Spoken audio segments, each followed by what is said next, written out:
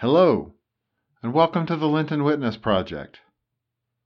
Thanks so much for listening in today, and we hope that through these stories of God's presence in one's life, that you're able to better recognize God in your daily life. Now, please enjoy Doris's story. Hi, this is Doris. When my youngest child went off to college, I decided it was time for me to finish my schooling. A number of years prior to that, I had earned my associate's degree, but after returning to work full-time, I had abandoned my educational pursuits. After a lot of serious thought, I decided to go back to school, but to take my time. You see, my younger daughter had always been forced to share her graduations with her older siblings.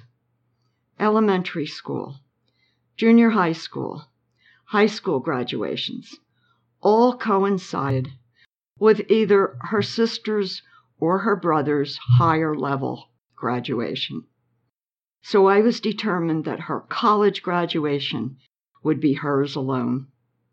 I told Deborah that I would finish up my degree the year after her. A dear friend once told me that when we make long-term plans, God just laughs.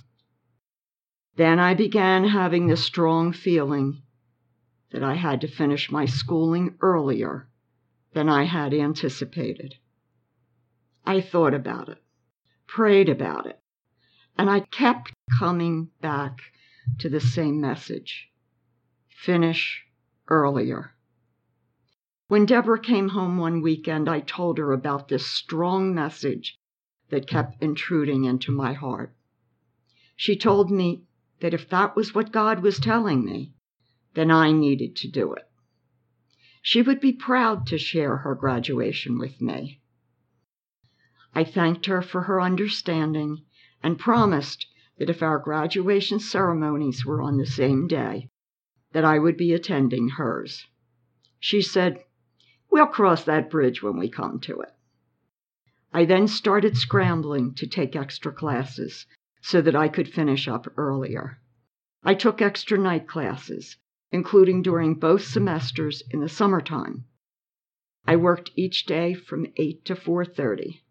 Twice a week, I raced home to change my clothes, grab a quick bite to eat, and make the half-hour drive to campus. My classes were 6 to 7:50 and 8 to 10 o'clock. Mercifully, sometimes the instructor of the later class would let us leave at 9:30. Off nights and weekends were spent on homework, reading assignments, and studying for tests. I was exhausted most of the time, but God gave me the strength to get through it. Finally, I breathed a sigh of relief. It was over. With God's help, I had completed it. Fortunately, our graduations were a week apart, hers in Pennsylvania and mine in New Jersey, so there was no conflict. We attended each other's graduations, and my son Michael even flew in from California to attend mine.